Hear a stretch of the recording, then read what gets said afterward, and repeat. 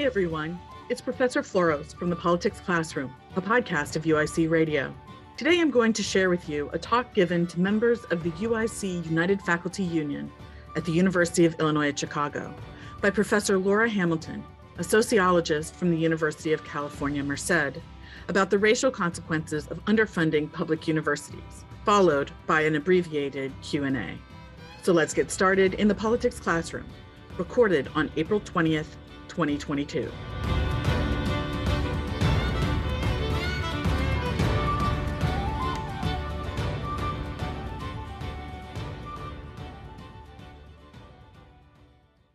My name is Jeff Kessler. I'm the chair of the Committee on Political Education for UIC-UF. The COPE is the Political Action Committee for UIC-UF, and our goals include supporting pro-education and pro-labor legislation, endorsing pro-education and pro-labor candidates in the Illinois House and Senate, and educating members on political issues, which is our purpose today with Dr. Laura Hamilton. Before we begin, the COPE wants to acknowledge and express solidarity with GEO, who continue to strike for a fair contract. We believe that the poor treatment of GEO is a direct consequence of underfunding public higher education. We encourage everyone to join their picket when they can and to support their strike fund. My name is Kate Floros. I am a clinical assistant professor in the political science department, and I am currently the coordinator for political education for the COPE. It is now my pleasure to introduce Dr. Laura T. Hamilton. Dr. Hamilton is a full professor and the chair of the sociology department at the University of California, Merced. She earned a bachelor's degree in sociology from DePauw University and her master's and PhD in sociology from Indiana University. Her research and teaching interests include higher education, organizations, social class, gender, intersectionality, family, and mixed research methods. She is the solo author of the 2016 book, Parenting to a Degree: How Family Matters for College and Beyond, which explores the role of parenting strategies in student success in higher education. In addition to many other publications, she also has 2 co-authored books on her CV. In 2015, Dr. Hamilton and her co-author, Elizabeth A. Armstrong, released Paying for the Party: How College Maintains Inequality, which follows a group of young women over 5 years and illustrates how university structures advantage students from privileged backgrounds while failing to remove obstacles to the upward mobility of many students from more modest backgrounds. Dr. Hamilton's most recent book, co-authored with Kelly Nielsen, is the subject of today's talk. Broke: The Racial Consequences of Underfunding Public Universities, published in 2021, tells an organizational story about 2 new universities with high research ambitions serving low-income students of color in California. UIC is name-checked in Dr. Hamilton's book, so we are especially excited to welcome her to a fellow new university and look forward to her insights about a setting that will look strikingly familiar to our daily work environment. So Dr. Laura Hamilton, welcome to UIC. Thank you so much, Kate. I'm really excited to be here with this audience. So the title of today's talk is Austerity Administration and How to Push Back. The talk draws directly on my research from my book with Kelly Nielsen, and that book focuses on the ways that the defunding of higher education has really shaped the organizational practices of research universities serving the most marginalized student populations. So we refer to the universities at the center of our book as new universities. New universities are public research universities that enroll a segment of the new majority of U.S. post-secondary seekers. The new majority is not affluent, not white, or from households with college-educated parents. These students primarily attend community colleges, open access schools, and for-profit universities. When they do gain access to research universities, small numbers are admitted to predominantly white schools, but many more are concentrated in reinvented organizations that just 20 or 30 years ago served very different populations, or in the unique case of the University of California, Merced, did not exist. New universities organize around inclusion rather than exclusion and focus on offering social mobility to historically marginalized students. Typically, at least a quarter of the new university student population identifies as racially underrepresented students. And new universities enroll economically disadvantaged students of color, as well as other low-income students. Indeed, students receiving federally funded Pell Grants frequently constitute a third of the student body or far more. Research is central to the mission of the new university and not by accident. These are aspirational organizations that compete on the basis of research in order to secure status and financial resources. New universities are typically ranked among the top 200 national universities according to US News and World Report and are either designated as Research 1 or Research 2. So there are new universities all over the country, including UIC.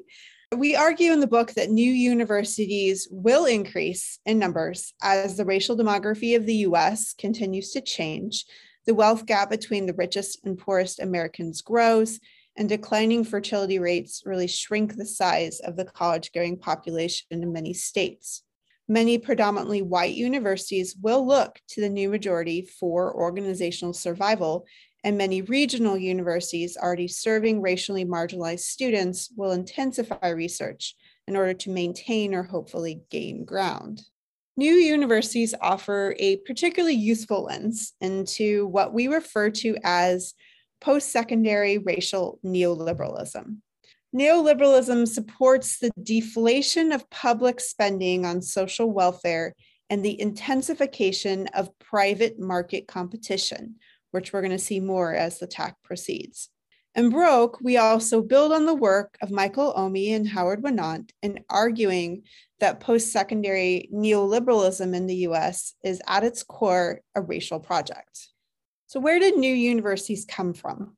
Low-cost public higher education existed in the US during much of the Cold War period from the late 1940s and up until about 1980. As students of color, often from low-income households, really began to enter higher education in significant numbers, we see that sentiment around government financing soured. Over the next 30 years, the dismantling of affirmative action and the end of the state-university partnership of the Cold War really occurred in lockstep. The new university is a product of demands for access to research universities in a racially segregated post-secondary system. Most racially marginalized students are effectively blocked from top 200 research universities. Without affirmative action, these students typically lack the accumulated privilege that would dramatically increase the odds of entry to the very tippy top of the system. As many predominantly white public universities scramble for tuition dollars from wealthy white and East Asian students, often outside state or country lines, new universities have instead expanded their reach within their own states. By capturing an underserved student population, they really ensure their own existence. In states around the country, a reduction in government support has dramatically harmed public higher education as a whole. But I want to emphasize that the impact has been different for different organizations. Among public four-year universities, new universities are hit the worst. For instance, a recent report by the Institute for College Access and Success indicates that predominantly Latinx institutions, those over 40% Latinx, received nearly $4,300 less in per student revenue than similar peer institutions. With around 35% of incoming students identifying as Latinx, UIC is very similar to these schools. How are race and the allocation of post-secondary resources linked today? So I have a cycle here. If we start at the top box in the cycle, you can see that racialized resource allocation is centered on merit, a socially constructed and colorblind sorting mechanism that emerged in elite US higher education as a defense against demands for greater access by marginalized groups. White families have, on average, greater income and wealth to devote to producing academic and extracurricular merit. Thus, their students typically appear more meritorious regardless of actual abilities and potential. Merit then leads to the racial segregation of students into different schools. Merit is also mapped onto organizations so that there are supposedly more quote unquote selective and better quality schools, distinctions that are directly tied to student racial composition. Schools that serve racially and economically disadvantaged students are thus less competitive for private funds from tuition, donations, philanthropic investment, and corporations. With limited access to private funds, and in many cases state funds, these organizations cannot provide the same level of support as organizations serving affluent white students. Limited organizational supports for the educational and research missions of the university can then become normalized as inevitable and unavoidable, even by administrators, which is part of what we're discussing today. There's really a feedback loop here. If universities with disadvantaged students are always under-resourced and their students under-supported, then it contributes to the perception that merit is somehow accurate, rather than a social construction that produces racial inequities. The rest of the talk today is going to focus on these questions. How and why and to what end did new university leaders administer austerity? How might their practices entrench austerity? As a reminder, by austerity, we mean the voluntary reduction of public spending on higher education.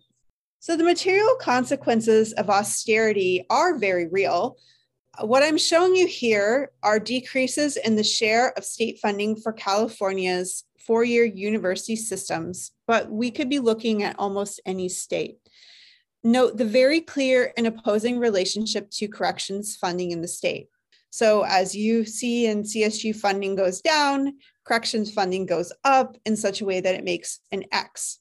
This is in part why we emphasize the voluntary aspect of austerity. Governments choose where and how to invest. In Illinois, there has been a similar decline in funding for public higher education. General funds provided about 33% of public university revenue in 2019, compared with 72% in 2002. The remainder comes primarily from tuition and fees. As a result, Illinois' average tuition and fees for in-state students were the fourth highest in the US in the 2020 to 2021 school year. So in the UC, like most state systems, new universities are the most impacted. Let's take a quick look at how resources end up being dispersed along racial lines in the UC. And there are likely many parallels in the state of Illinois. Around 10% of UC revenue is from general funds. This small amount is distributed in equal per head allotments to students across the system.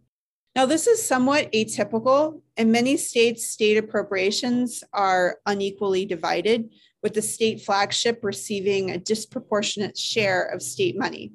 But even this best case scenario results in resource inequities because of uneven access to private funds. UCM and UCR have the largest racially and economically marginalized student bodies in the UC system by far, and they are almost entirely dependent on state funds. For example, while UC Merced is less than 1% non-resident and UCR is around 3% non-resident, several of the UCs are around a quarter non-resident. This matters because non-resident tuition in the UC system is effectively 3 times in-state tuition and largely stays on the specific campus.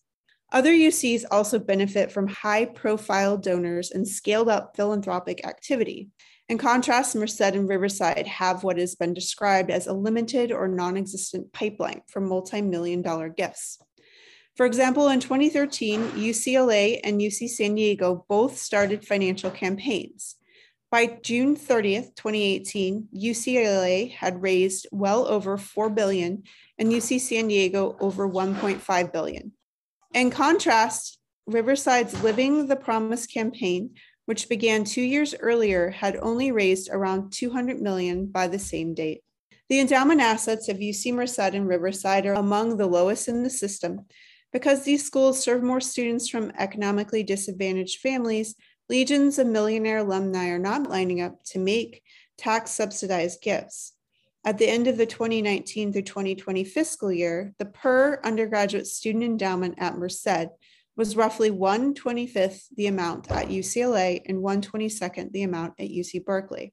And there are also differences in grant activity and auxiliary sales. At UC Merced, for example, auxiliary services, which are often a profitable unit of the university, were in the red. Austerity administrators were in part thus really responding to real financial pressures. However, we argue that administrators at resource-starved universities are also deeply immersed in austerity logics. When administrators are coping with austerity, they often buy into a culture of austerity that suggests a publicly funded higher education system is unaffordable and the new funding regime irreversible. For example, as a university administrator in our sample passionately explained, the model that got us here is not going to be what gets us into the future. The idea that we have to dig in our heels and tell the state, the public, the legislature, the governor, and so on, that we can't do any more until they give us more money is misguided because we're not as rich of a country as we thought we were. He then launched into a description of market-based strategies UC Riverside would be pursuing to increase revenue. The statement is really bizarre in a state that encompasses the wealth of both Hollywood and Silicon Valley. There's in fact a great deal of money concentrated in California, especially on the coasts. Public policies shape how that wealth is to be distributed. If new university leaders believe that publicly funded higher education is impossibly costly, then they act in ways that may entrench austerity.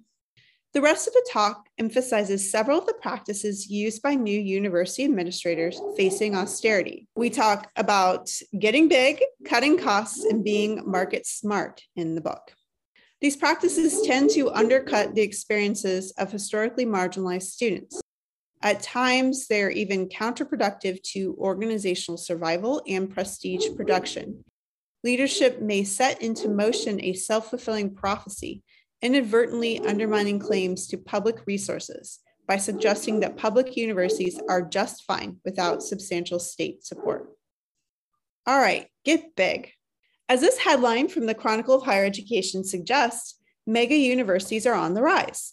And who becomes a mega university? If you map undergraduate enrollment growth at public universities by research category since 2000, you will see that while the top tier remains largely flat, every other category has increased considerably in a short span of time. In particular, striving post-secondary organizations have just exploded in their growth.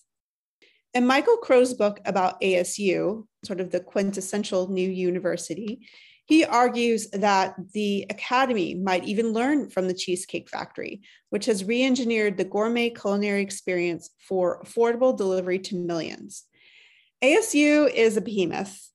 Since Crow's arrival in 2002, enrollment at ASU has nearly doubled to over 100,000 students, due in large part to heavy use of online curriculum.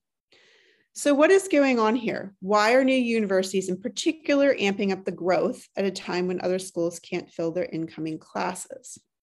Getting big is important for new universities. Tuition, student loans, and need-based financial aid are the most reliable sources of revenue that these schools can secure. When the state places limits on tuition increases, getting big is an obvious way to increase tuition revenue. Riverside's 2021 long-range development plan indicates that the campus will grow to 35,000 students by 2035. This is an increase of around 12,500 students or 54% growth. When I looked at UIC, I also noted considerable growth over the past 8 years. Undergraduate enrollment in 2020 was up around 25% from 2015, and in 2021, there was an 18% increase in the number of first-year undergraduates choosing to attend UIC from the previous year. Getting big is also a strategy pursued by public universities seeking to compete on the basis of research. R1 status heavily weighs research and development expenditures, especially in science and engineering.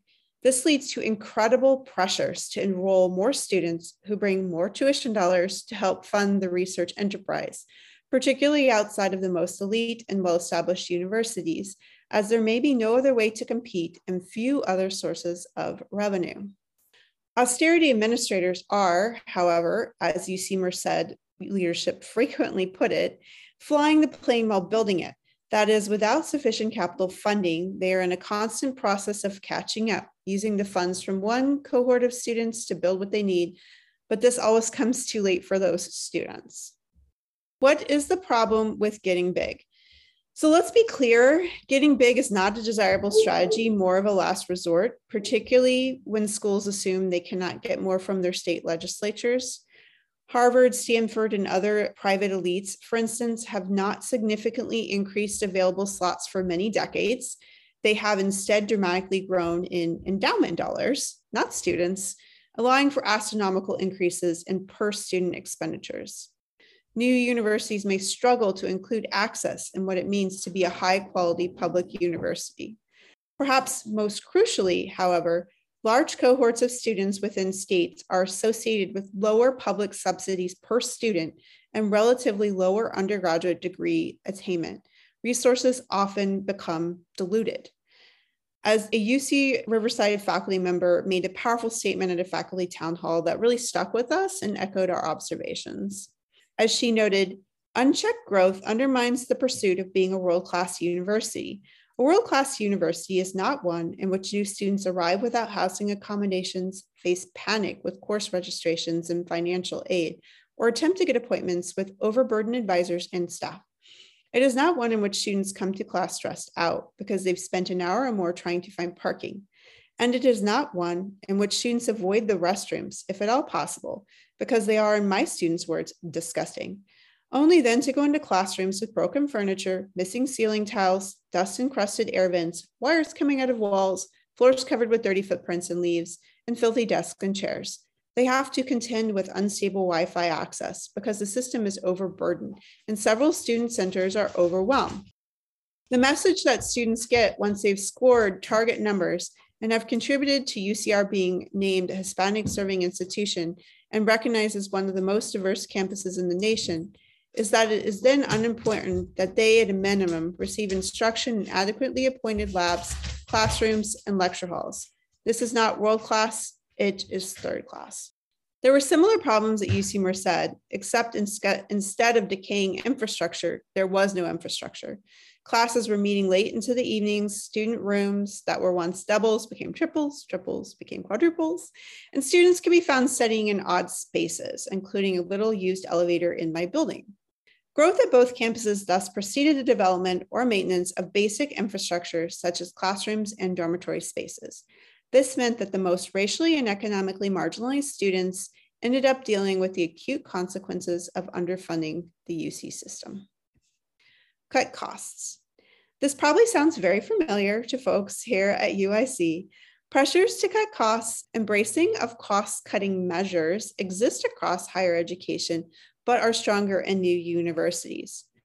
Austerity administrators and new universities operate under the assumption that they must shave organizational costs and stretch available resources in order to continue competing on the basis of research. At UC Riverside, leadership quickly embraced the idea that the campus could do more with less. Like many other universities, it employed corporate strategies to cut costs.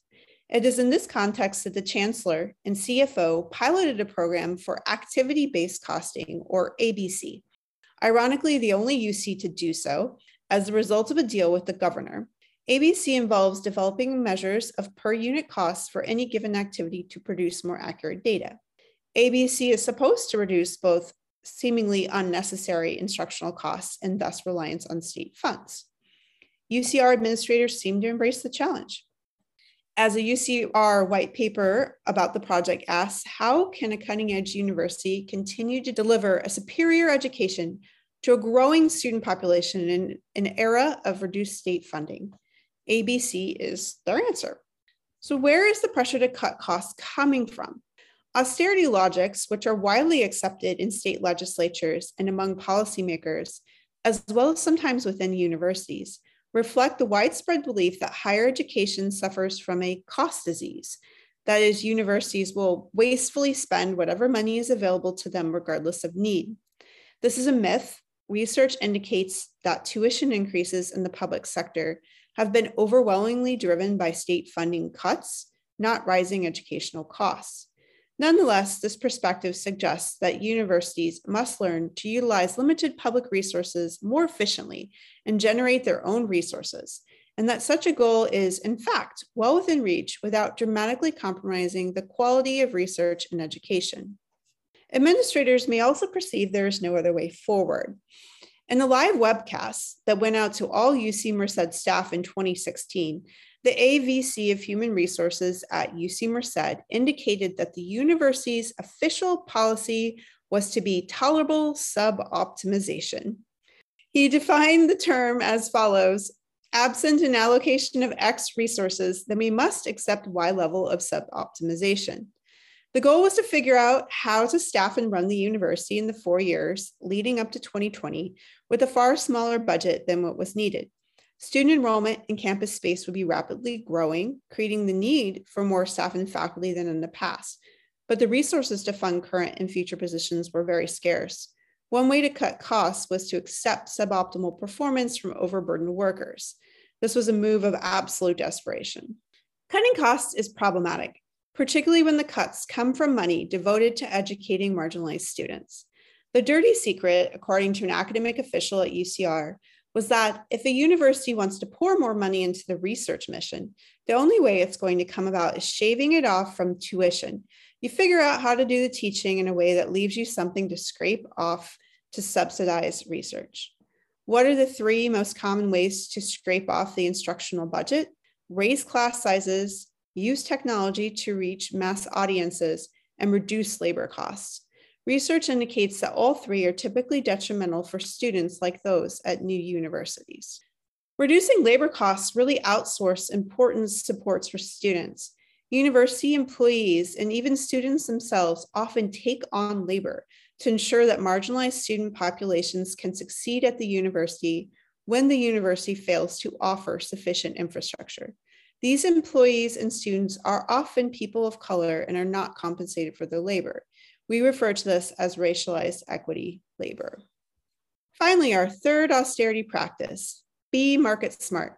What do market smart schools do? They sell what they can, aka monetize assets, develop new assets, direct resources to profitable units, identify corporate partners, and generate new markets for the sale of university goods and services. Being market smart is all about private revenue streams.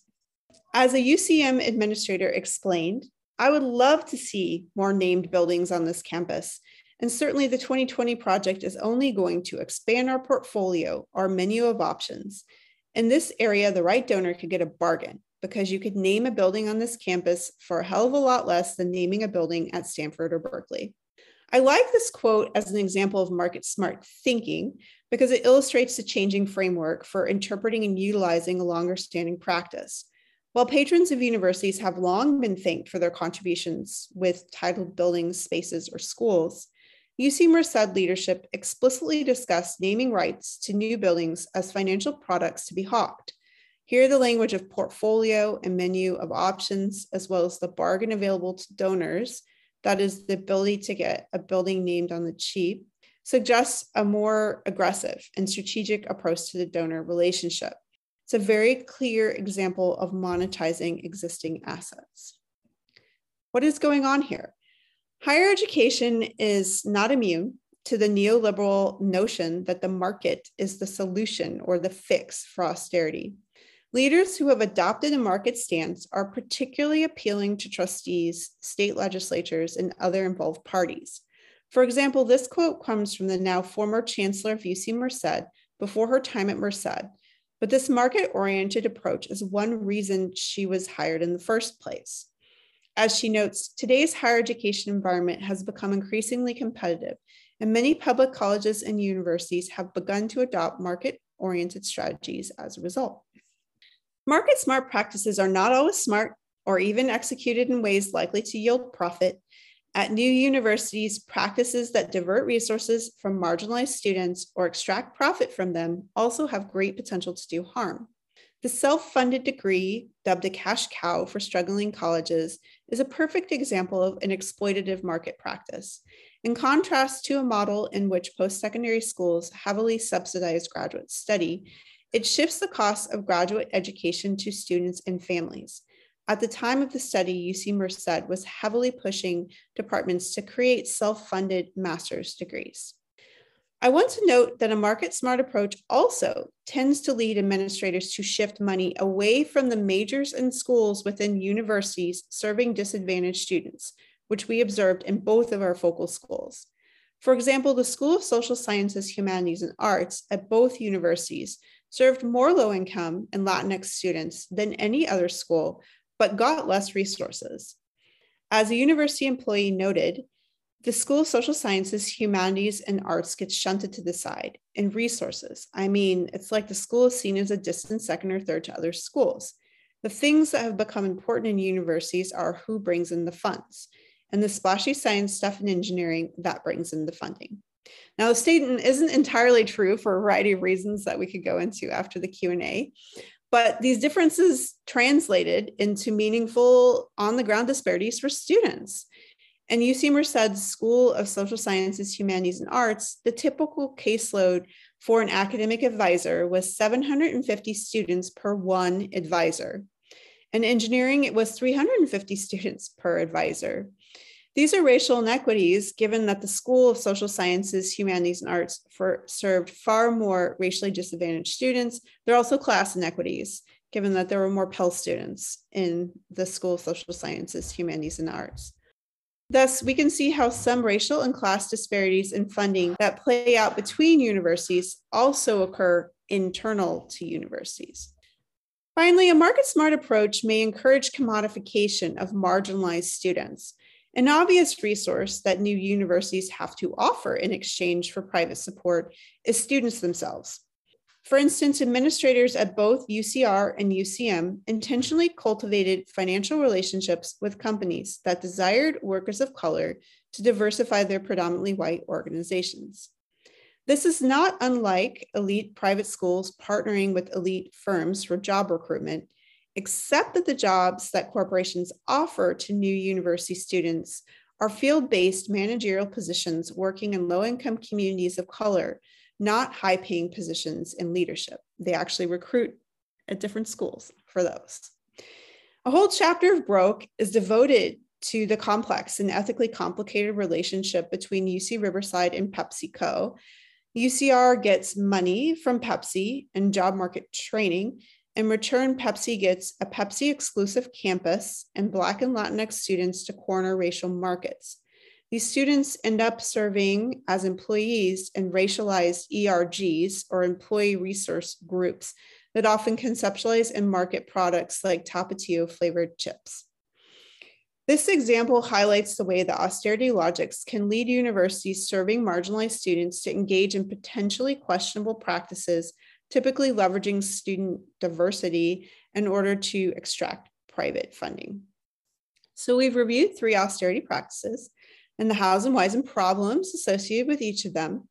One problem with all of these austerity admin practices is that they can inadvertently entrench austerity. Austerity practices reinforce austerity logics that lead the public to believe that public higher education does not need public support and that universities can simply do more with less. Universities that are looking outward to private funders may direct less attention to requesting funds from and demonstrating needs to the state. And this may mean that universities fail to highlight their massive contributions to public well-being. Getting big and diluting educational experiences of in-state students for research aims also does not play well with state legislatures who see it as a misappropriation of state resources. When student experiences suffer, legislatures tend to respond not by offering more funding, but by suggesting that universities are doing a poor job of managing what they already have. Finally, austerity practices take university operations out of public purview and move it up into the C-suite as a financial matter.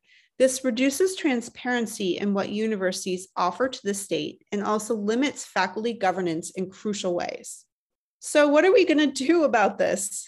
In this talk, I spend the last couple of minutes with some takeaway points for breaking the racial neoliberal cycle, starting with what folks here at UIC can do and moving to some broader policy recommendations. First, I would encourage folks here to push for visibility and the allocation of university resources. This is a public institution. As such, the school has a duty to share information, even when it doesn't want to. One thing I learned by pushing this point at UC Merced, for instance, was that there was a different formula for determining the resources needed by students in different schools. In the School of Social Sciences, Humanities, and Arts, that formula gave students something like 75 cents on the dollar to the money available to other students in other parts of the university, which, as noted earlier, is a real issue given racial and class disparities and who is in what school at UC Merced. We were able to successfully lobby to change that formula to be more equitable. Without asking questions about how the university was allocating money, we could not have seen this disparity. Often, university leadership has no interest in sharing these kinds of details and tries to suggest that they are financial matters removed from faculty or student purview. But in a public institution, they are not, and these kinds of details are fundamentally central to the educational mission of the university. It is also useful, whenever possible, to remind administrators about the long-term costs associated with short-term cuts. For instance, cutting the number of support staff at the university can lead to a vicious cycle of losing staff, and I would note faculty who rely on staff, leading to expenses in rehiring and training staff and faculty. Whenever you hear it, you should reject the notion that defunding is inevitable. This kind of thinking leads to a self-fulfilling prophecy where universities cut more and push for doing more with less, rather than thinking strategically about how to interface with the state and the public. Pushing back against austerity is also going to require working together. Often when there are scarce resources, departmental units and faculty on different tracks and at different ranks are pitted against each other. Like, here's one hire and there are 10 units, fight. I've seen it happen. This leads to a great deal of infighting that distracts from the larger problems at hand. Faculty also need to interact with staff. Staff are incredibly important, and faculty do very little to interact with staff and students in order to create change. Each of these groups has different types of leverage and different types of constraints, and the structure of academia does a really great job of ensuring these people do not work as allies. But we need to be allies if we are to create change. This means, for instance, supporting graduate student strikes for equitable pay and working conditions, marching with Black students, demanding more Black faculty, supporting non-tenure track lecturers in an effort to improve pay and stability, pushing administrators to build in regular pay increases for staff, and creating more equitable voting structures within departments, among many other things. Speaking of allies, change internal to a state means working across campuses and with other public schools in the state. The voices of UIC actors alone are muted. The power of many University of Illinois schools speaking together would greatly amplify. This means identifying allies at other schools who can recognize the ways that campuses serving marginalized students in the state are systematically undersupported. Because funding disparities are so deeply connected to racial hierarchies, it is also necessary to debunk the current construction of merit, which advantages affluent white students. We can do this in part by identifying the unique strengths of marginalized students relative to others, rather than focusing on their deficits. For instance, the first-gen Latinx students at UC Merced are just light years ahead of the continuing generation white students that I taught at Indiana University in understanding structural racism and intersectionality. This means that we can have much more complex sociological discussions around these topics. Faculty and instructors need to teach to these students' strengths, which may mean that you have to do some work. Because most faculty were trained to educate multiply advantaged students. The issue is often with how we approach the classroom and not our students. So when I hear things like half my class failed or students like ours struggle to do X, Y, and Z, I remind faculty that they could try changing what they are doing. In general, this means also refusing narratives that paint students attending new universities as somehow less than other students.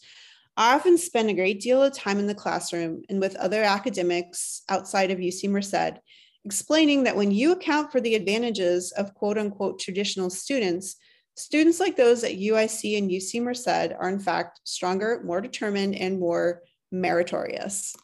The same logic extends to universities. I absolutely reject the notion that Harvard is a better university than UC Merced. Better resourced? Sure. Doing better research, better teaching, better work in the community? Doubt it. Finally, reinvestment. Our country made a choice in the last decades of the 20th century to withdraw public funding for higher education, just as waves of racially marginalized youth gained greater access. This was not coincidental. It has starved universities serving disadvantaged student populations and fueled the administration of austerity with harmful consequences for marginalized students. Reinvestment requires convincing the public that higher education is a public good from which all of society benefits and not solely a private commodity that promotes individual gain. We once saw higher education as a public good in the Cold War era, but the Cold War university was a war machine driven by military spending and fears of falling behind Soviet scientific development. I propose instead that a version of the Green New Deal legislation could really serve this purpose. Universities are a major source of the science behind renewable energy and research on policies to deal with upcoming natural disasters, public health crises, environmental pollution, and population migration. These problems require collective action. Research universities can be both models for and sources of collective efforts to deal with these issues. So thank you very much. I look forward to the Q&A or a nice conversation with the folks here. Great, thank you so much. That was really amazing.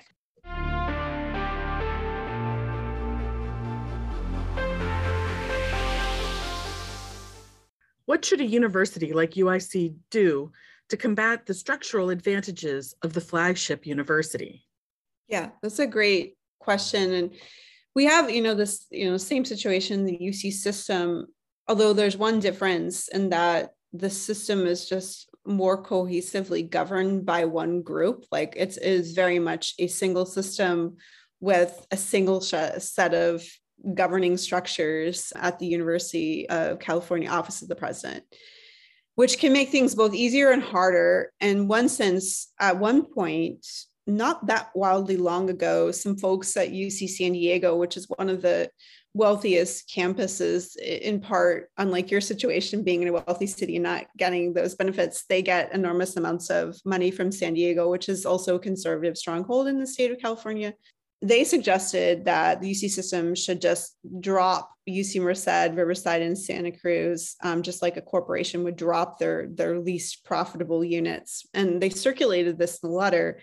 And to the credit of the UC system administrators, they shot that down. But there are these dynamics, particularly when things are tight, where schools often sort of retreat into their own and they think about a lot of flagships have thought about fully privatizing, for example, in order to not be at all attached to campuses that are serving some of the state residents that they're not serving. So one thing you could do is try to identify some folks at other campuses in the state that also are aware of this dynamic. The other thing that I would point out too is that state legislatures actually are really concerned with serving students in the state. And so it has worked to some extent in California to remind the legislature that some schools are doing a much better job of serving the state than others. And so this has led to various things like putting a cap on out-of-state students for Berkeley, UCLA, et cetera, a cap that they really hate, but does sort of limit them from going higher. And also there's various conversations about indexing the amount you get per student to Pell Grant status. And so that's another conversation that has come partly from the reminder to the state legislature from actors on UC Merced and UC Riverside's campus that they need to really pay attention to this. You have to be really really I think, sometimes to do this. One of the more effective tools I've seen, Riverside, at one point, their faculty got together and put out a statement about redlining. And they argued this is in effect, academic redlining, that you're sending students of color to schools with no resources, just like you would, be keeping people of color out of wealthy neighborhoods. And that got a lot of attention in the state, and lawmakers read this stuff. It is a difficult path to hoe, and it takes a lot of mobilizing. It takes a lot of stuff that as faculty, we actually get no credit for.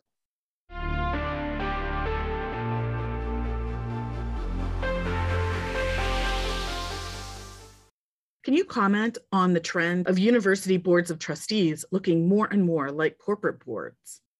When you see universities adopting corporate logics, they start to look like corporations in terms of the structure and who is making decisions.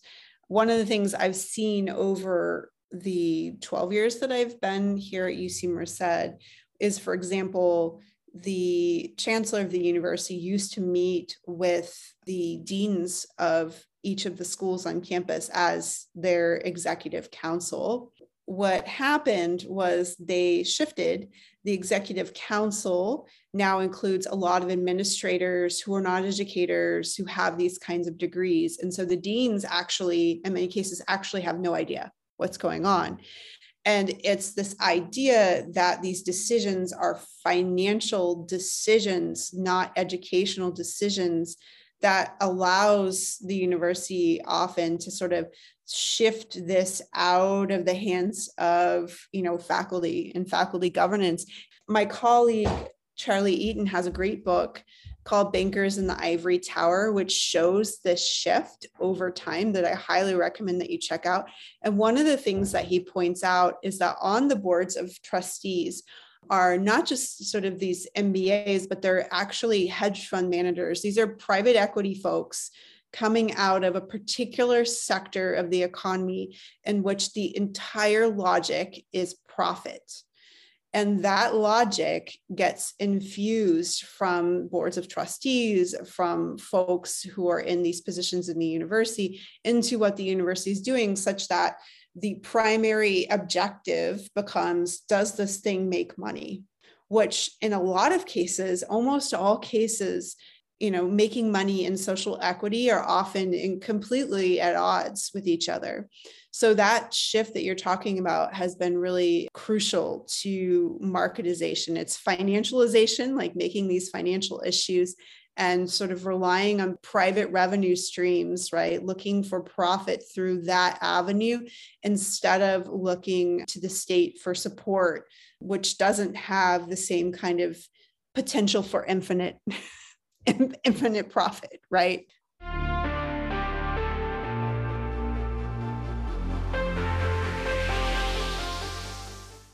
The work of the university is more and more frequently assigned to low-cost laborers, like grad students, and argued to look like a benefit.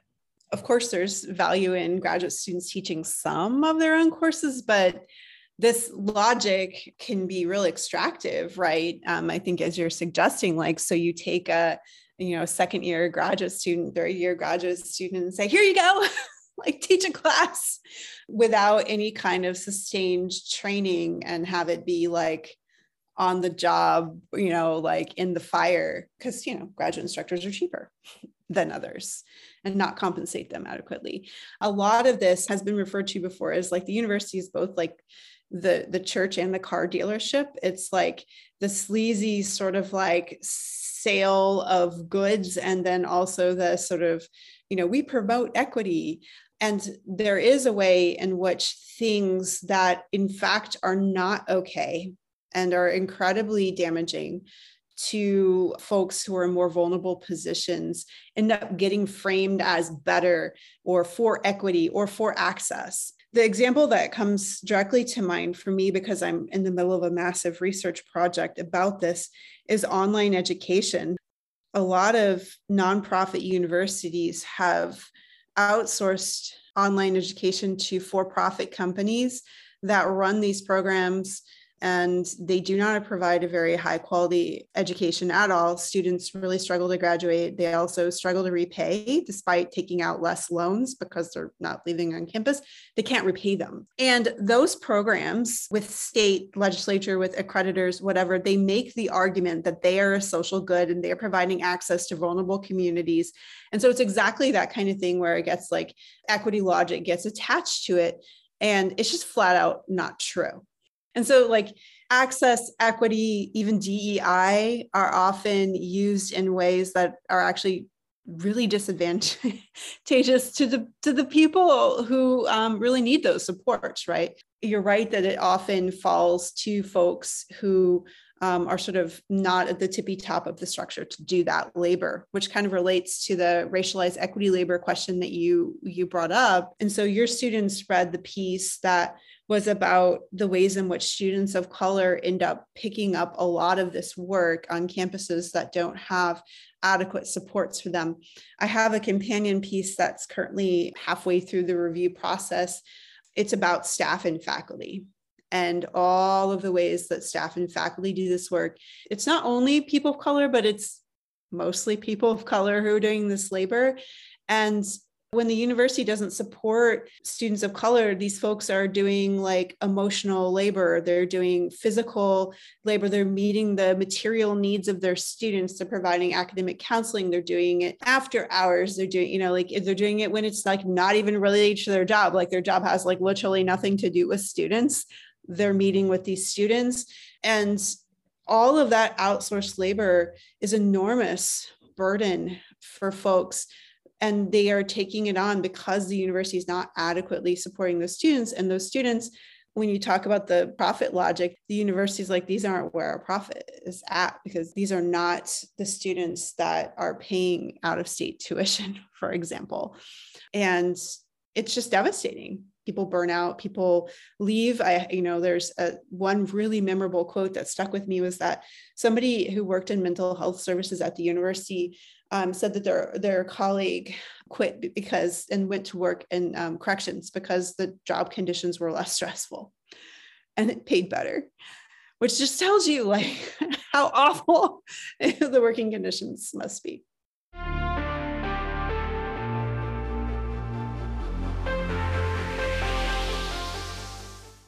Sometimes universities provide technology resources when we really just need smaller classes. Yeah, I find that kind of stuff to be so gaslighting. It keeps people quiet, right? If the administration can say things like, well, we did offer you resources. We have this great center for, teaching excellence. And a lot of these solutions end up putting it back on individuals. They're very not structural, right? So you mentioned I need fewer students. Instead, they're like, here, we'll give you a center where you can improve your teaching skills and you need to invest in this and and it's like, okay, well, meet me halfway, right? I've been trained to think about everything structurally. Like that's just what I do, but a lot of people don't. And so when they struggle in a class of 24 students to teach writing, sometimes like there is an individual attribution, and it doesn't help that the university is increasingly like suggesting it's your fault if you don't use this. So I write a lot of memos.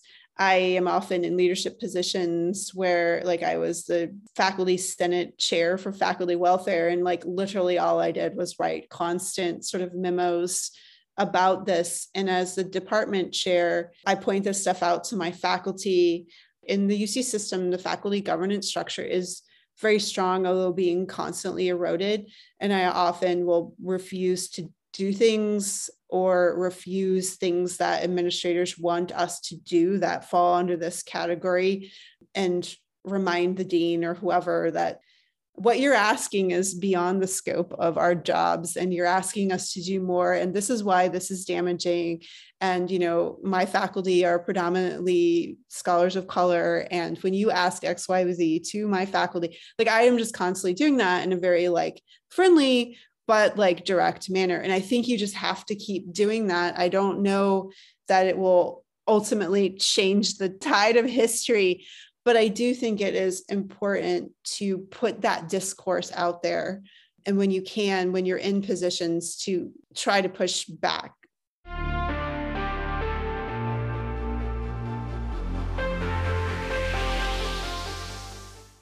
Can you speak to the tension between pedagogy and the pressure for more butts in seats? One of the things that has been somewhat helpful is for us to get our hands on the formulas that are used to determine TA allocation and exactly how they're calculated. There are formulas at every university that people are relying on. And those formulas tend to bake in assumptions.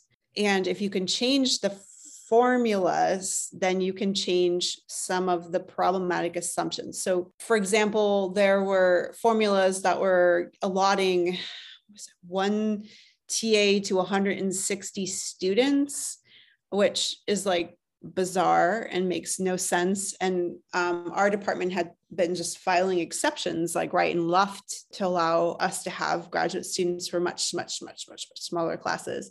But lots of negotiation and conversations about those formulas to articulate, if you have a writing intensive course, how do we define that?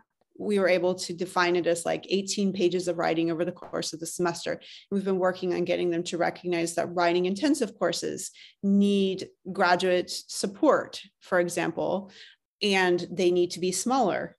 A lot of times the answer for me is to try to figure out what formulas are they using to determine how butts and seats are helpful, and like how can I tweak that to get what it is we need for our classes. Our department has very few classes over 60 people, which is extremely unusual in the UC. And we've managed to protect that for a very long time through these kinds of strategies.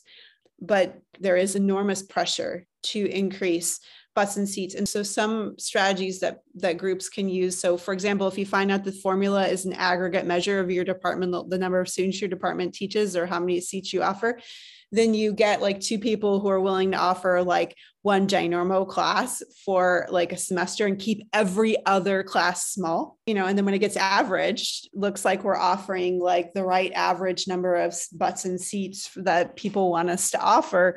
But in fact, we've really protected a lot of our courses and only gone big on like one or two courses. So that's what I mean. Like you can kind of play with this stuff a little bit. It does help too if your like National Association has like statements that you can like marshal about class size or things like that are needed for your particular field.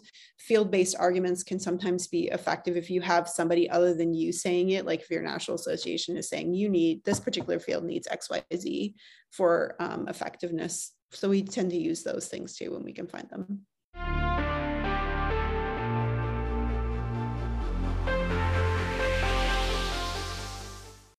Should the union help train department heads and deans in leadership? This is entirely outside of the scope of anything that any of us were trained to do. And the academy has also changed for people who've been in the academy for a long time. The changes that have occurred, between like 1980 and now are extraordinarily large. And so basically most faculty have literally no idea how the thing that they're in is working, because that was not at all part of what they paid any attention to. And the only reason I know is because it's like actually what I study, right? So like otherwise I would have no idea. So trainings I think would be very helpful. And I think you would have to like advertise them as ways for units to actually get things that would be that they are interested in getting. I am on a email listserv with all of the sociology chairs in the UC system. And let me tell you how effective just even that is. So it's like, what is your FTE per student? Like, how much do you pay people for an honorarium? Like, how have you pushed back against your administration to do X, Y, Z? Like, as you know, in a union, like there's so much power in information sharing when people can connect over these kinds of things. So I actually really love that idea of trainings. Unfortunately, we've run out of time, but this has just been amazing. And we will definitely share this conversation far and wide with our membership. And I just want to thank you so much for taking your time to share this information with us. It's really valuable. And hopefully in your follow-up book, you can have a chapter on UIC solving all the problems. Yes, I look forward to that chapter. Thank you so much. Thank you. Professor Laura Hamilton is a sociology professor at the University of California, Merced. The title of her book, co-authored with Kelly Nielsen, is Broke: The Racial Consequences of Underfunding Public Universities.